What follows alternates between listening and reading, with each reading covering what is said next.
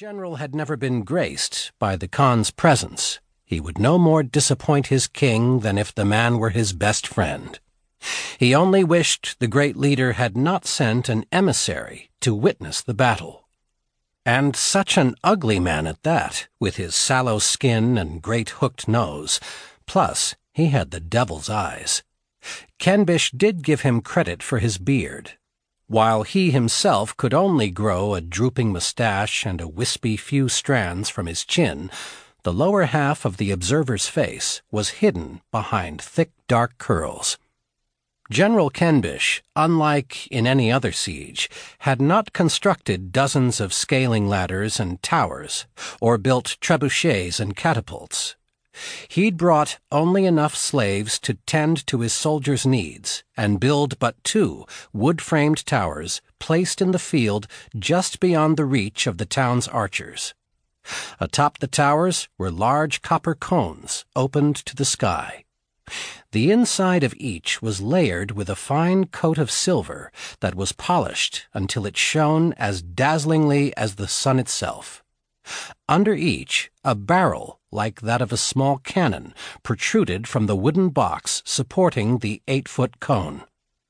The whole upper assembly, held 15 feet off the ground by a timberwork truss, could be pivoted and elevated on a sturdy gimbal. 4 of Kenbish's best men stood on top of each structure. Had the Khan's ambassador any questions about the strange towers, he held them to himself. For a week, the Red Gur had stood outside the town's tall and tightly sealed gates.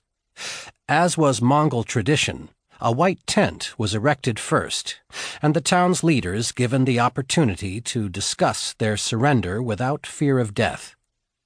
When the red woolen tent, the Gur, replaced the white tent, that indicated an attack was imminent. When the red tent was dismantled and a black tent took its place, that indicated all within the walls would die. In the days since the Red Gur began swaying and billowing as it abutted the road leading to the gate, rains had fallen, or the sky had been heavy with clouds.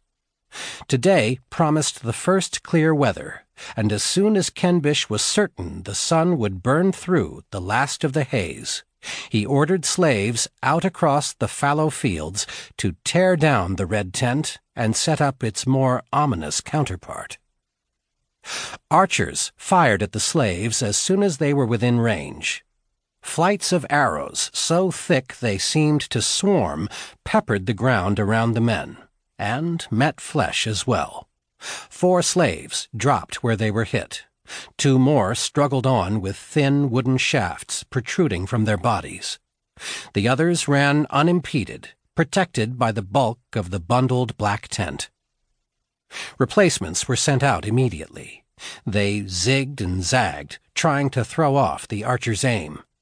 Most were successful, but a few went down, driving arrows deeper into their bodies as they plowed into the earth. In all, it took 20 men to erect the tent, and of those, only 5 made it back to the Mongol lines. "Seems a bit wasteful," the observer remarked in his thick accent. "It is how it is done," Kenbish replied without turning his horse. "White tent, red tent, black tent, death." "The Khan never mentioned why this town is being attacked. Do you know?" Kenbish wanted to answer curtly that the Khan's reasons were his own, but he knew he had to treat the man with the respect due his status. He said, "The local warlord didn't pay the Khan all of his taxes last year. The amount was trivial and might have been overlooked by the Khan's generosity. However, he was overheard by a royal post messenger bragging of his thievery." The empire was famous for its postal service, with strings of rest houses along all major routes, so riders could either switch horses and keep going, or pass along messages to rested carriers who were already waiting. In this way, news from all reaches of the Khan's vast holdings could reach him in weeks, sometimes mere days. "Such a transgression," Kenbish continued, "cannot go